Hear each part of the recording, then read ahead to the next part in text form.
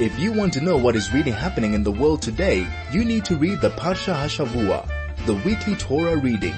Join Rabbi Mendel Lipskar for the next hour as he delves and enumerates the themes running through the weekly Torah Parsha, only on 101.9 Chai FM.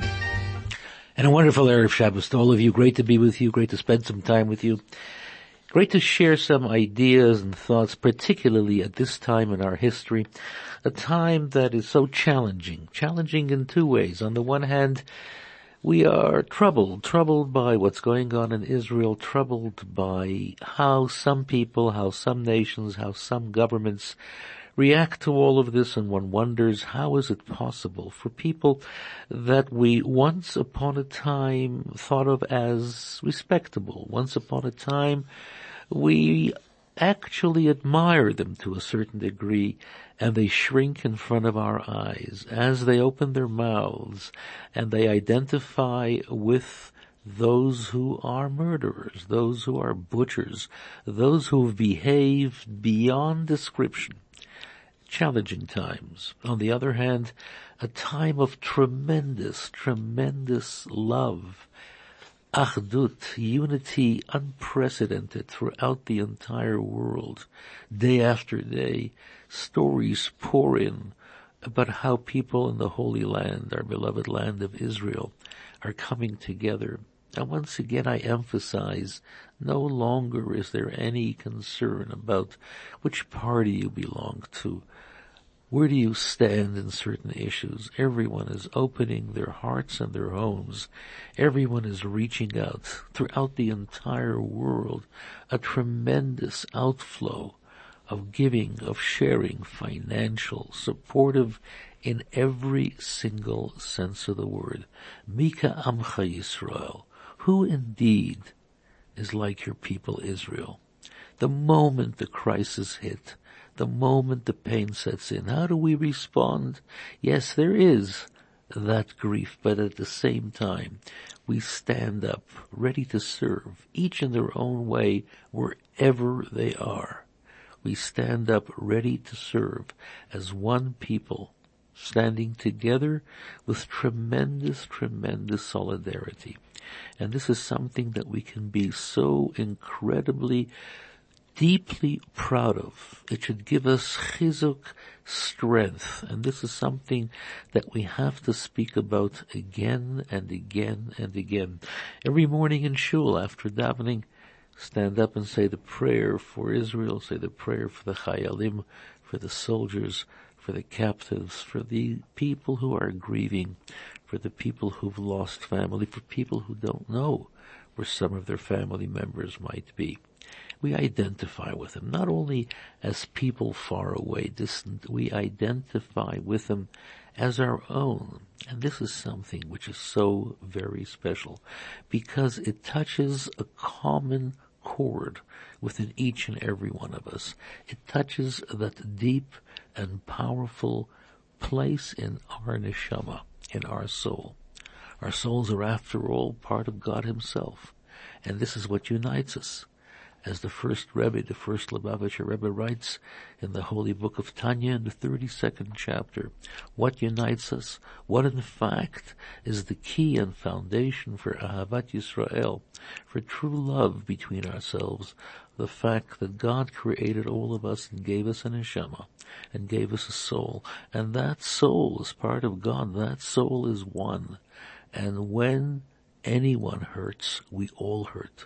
When anyone is joyous, we should all be joyous. And at this time, we are all truly and deeply and powerfully connected.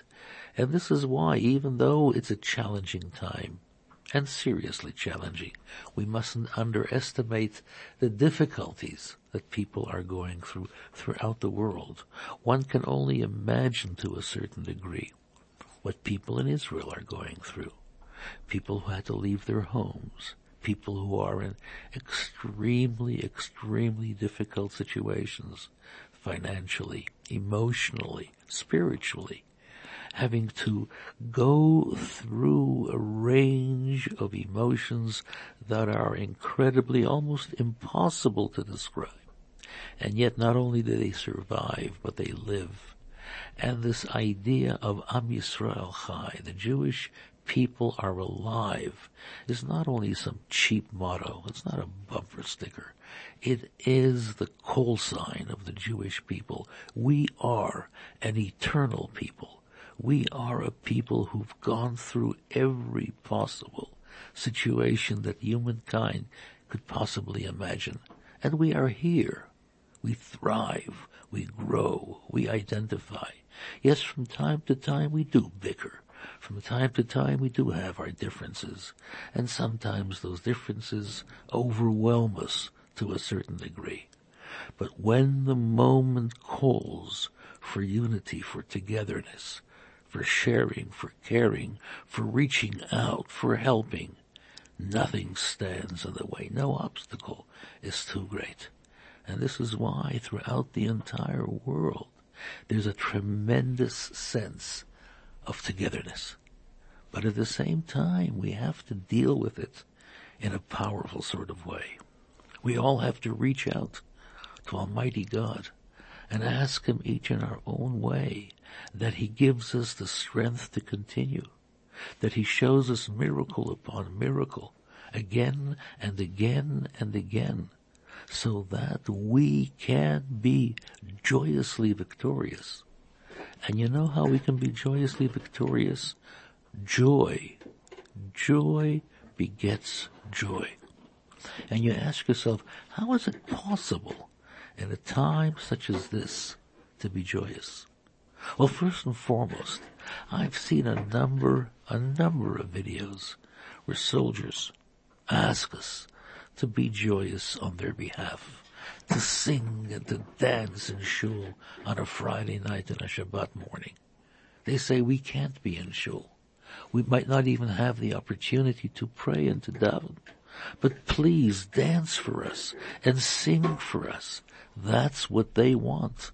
They don't want us to be sad, God forbid, because joy is powerful. Simcha poretz gerer. Joy breaks down every obstacle, spiritual, material, physical. This is the call of the moment. Strength, power, and joy. More of that soon. This is the Parsha Hashavua with Rabbi Mendel Lipskar, only on 101.9 Chai FM. The Parsha is Noach. Noach, of course, is, well, that individual who lived through one of the greatest tragedies in human history, the Great Flood. The end of last week's Parsha, what does God say? God says, I regret to have created the world. As we spoke about last week, God created a beautiful world. Garden of Eden, magnificent in every sense of the word. It was the perfect place in every sense of the word. And He charged Adam and Eve with the tremendous responsibility of safeguarding that beautiful garden, nurturing it, looking after all that was in it.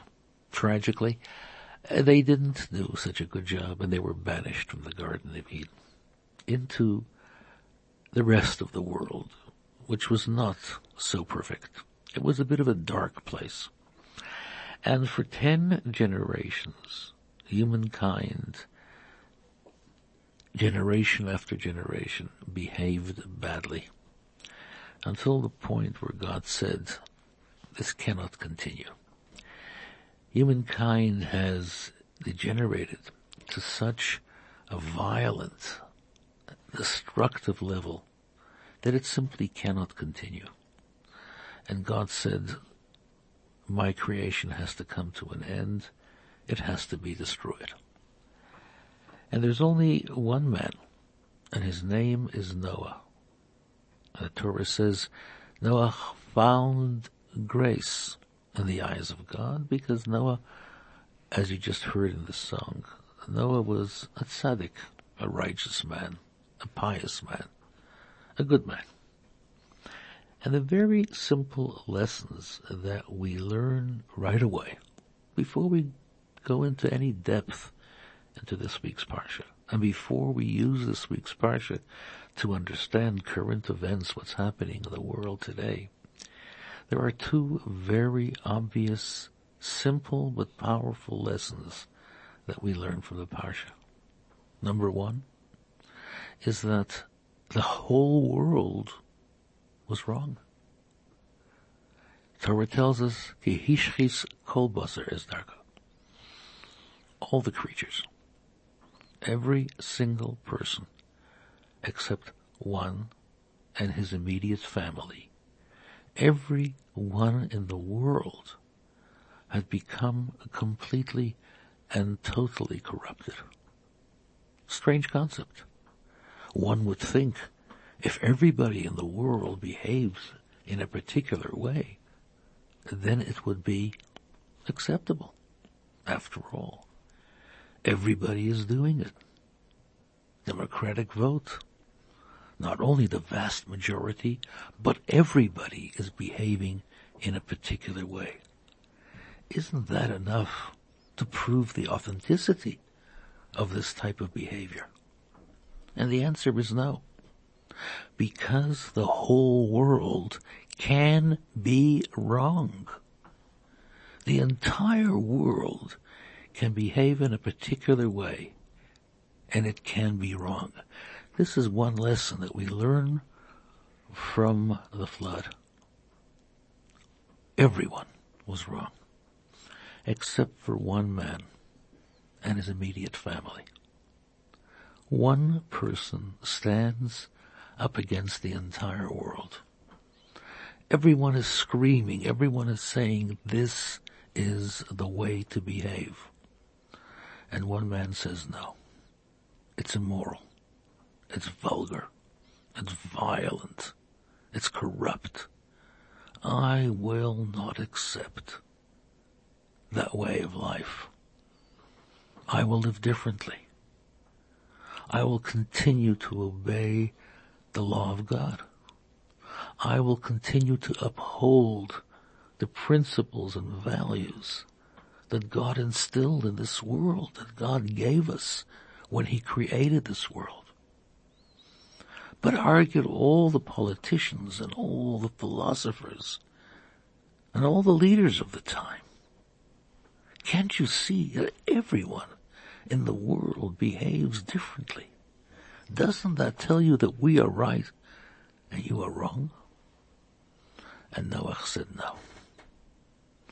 I have a legacy going all the way back to our great-great-great-grandfather Adam, who was given a duty and responsibility from God Himself, who created all this world, that there is a correct way of living and an incorrect way of living. And all of you are wrong. Everyone thought that Noah was mad, insane. One person standing up against the entire world. Then what happened? God brings the great flood, and the world, as they knew it at the time, comes to an end.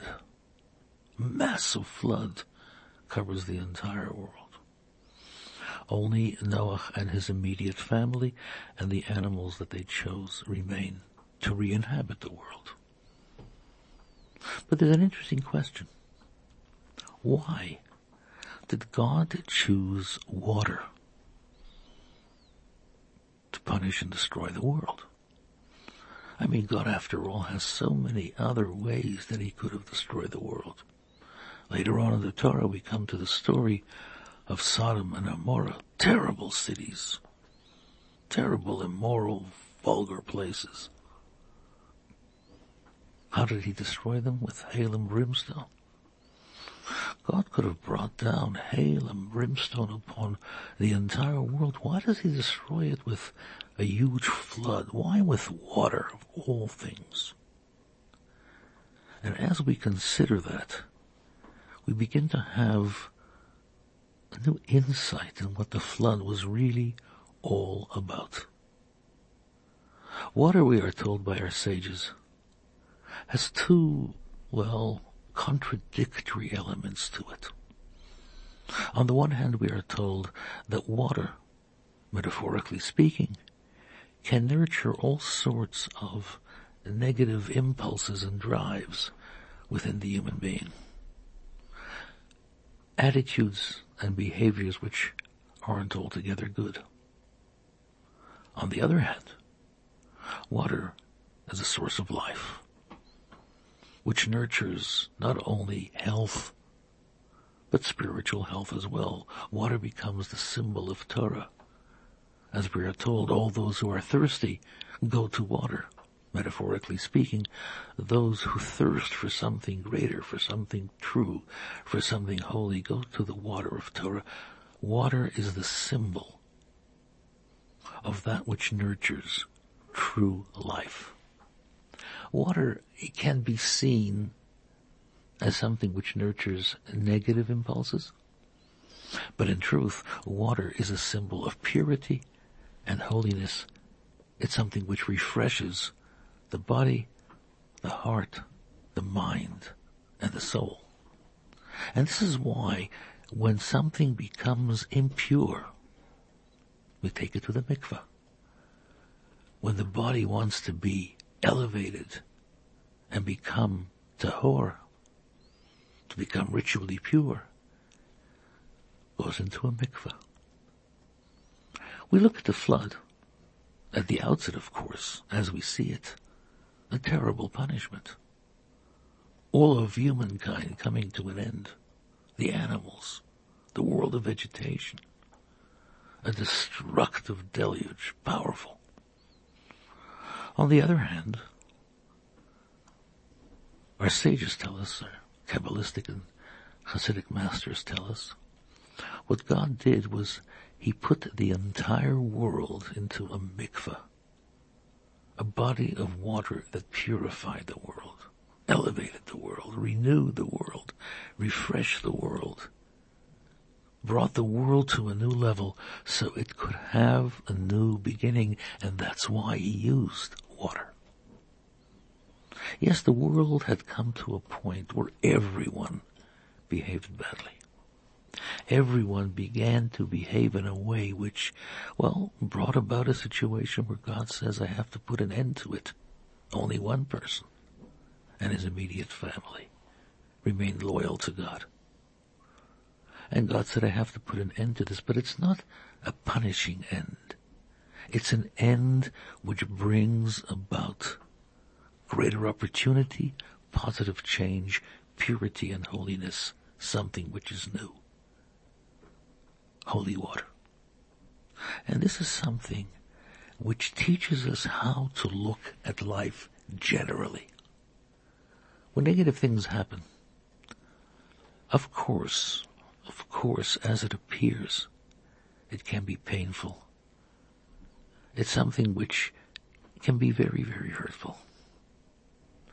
But as we begin to examine these things on a deeper level, more than often, if not always, it's an opportunity that carries with it tremendous inner blessing and benefit. And this is how a person has to look at life, to try and understand the positive dimension of every situation in life. Not to see the water as a punishing element, but to see the water as a purification process. In every single situation, national, international, personal, of course we can sit back and say, something terrible. And yes, as you see it at first glance, it is something which is terrible. But as you examine it on a closer level, on a deeper level, and you see the consequences, and you see the causes, and you understand it from, perhaps a far more mature and deeper level, the context, broader spectrum. You see it from a longer perspective, a deeper beginning, a further end. You see it as a tremendous opportunity of blessing, of growth, of refreshing, holiness. This is something that we have to understand. This is what Noach is all about. Noach is not only a parsha that speaks to us about harsh punishment from God. God destroys the world, as some would have it. It's a parsha that talks about the opportunity for change in the most powerful way. More of that soon. This is the Parsha Hashavua with Rabbi Mendel Lipskar, only on 101.9 Chai FM. So we're talking about understanding how to see things from a positive perspective, which creates a positive element within ourselves.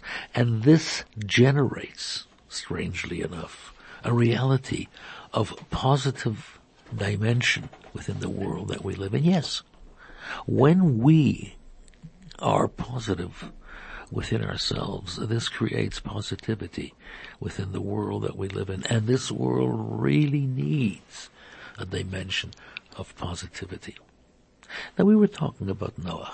Noach was a ish tzaddik, a pious, righteous man. A man who stood up against the world, the entire world, behaved in one way, contrary to the will of God, immoral, violent, vulgar. Noah remained loyal to God and his principles. But Noah had one flaw, only one. And that flaw was that he kept to himself. He didn't share his values, his ideals with the people around him. Yes, with his immediate family, he kept them close. But basically he lived a very private life. He didn't knock on neighbors' doors and say, "You are behaving badly." He didn't go into the town square and shout and scream, "My friends, the way you are behaving will end badly. God will indeed be very angry with you."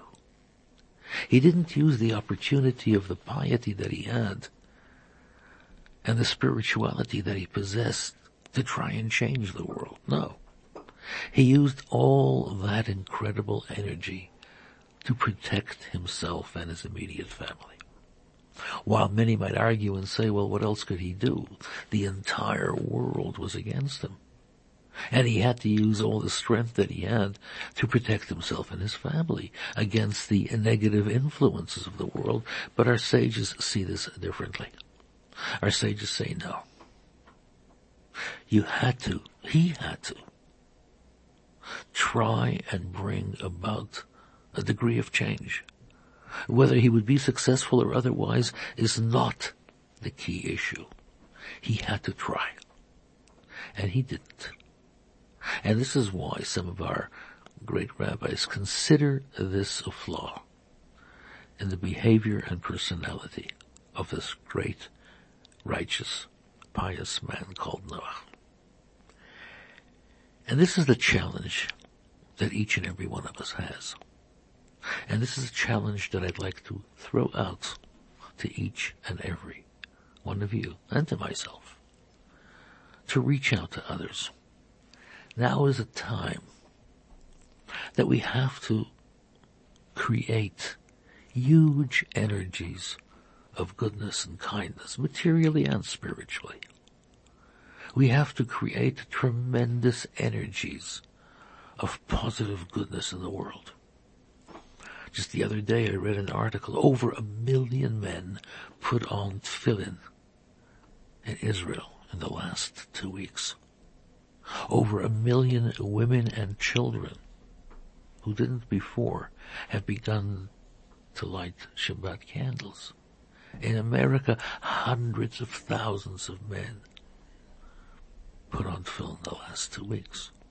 Equal number of women lighting Shabbat candles. Reach out.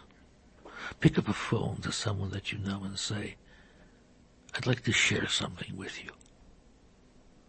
There are soldiers standing on the front in the Holy Land, protecting our brothers, our sisters, us, against a violent, vicious enemy. We must do something as well. Yes, acts of kindness, acts of goodness support them financially in every way that we can. But at the same time, we have to do something spiritual as well. You put on film? Do you light Shabbat candles? Is there something I can help you with? This is a time that each and every one of us must become a leader in your own right, because we have the power, and the world, our brothers and sisters, have become incredibly receptive. They are waiting for us to reach out. Today's Friday. To the women who are listening to this program, you know, some of your sisters who, perhaps for whatever reason, don't light Shabbat candles, reach out to them. Offer them a couple of candles. Help them make the bracha, the blessing. Everyone, men and women, call up 10 friends and say, come to shul tonight. At least 10.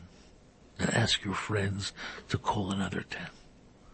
Our shuls should be packed every single Shabbos, to show the world, to show the South African world, to show those who should know better that we are not afraid. We will sing l'chadodi, we will dance around the bima. We will show the world, Mika Amcha Yisrael, who is like the people of Israel. We must demonstrate strength and joy and victory and power in the most dignified and majestic way.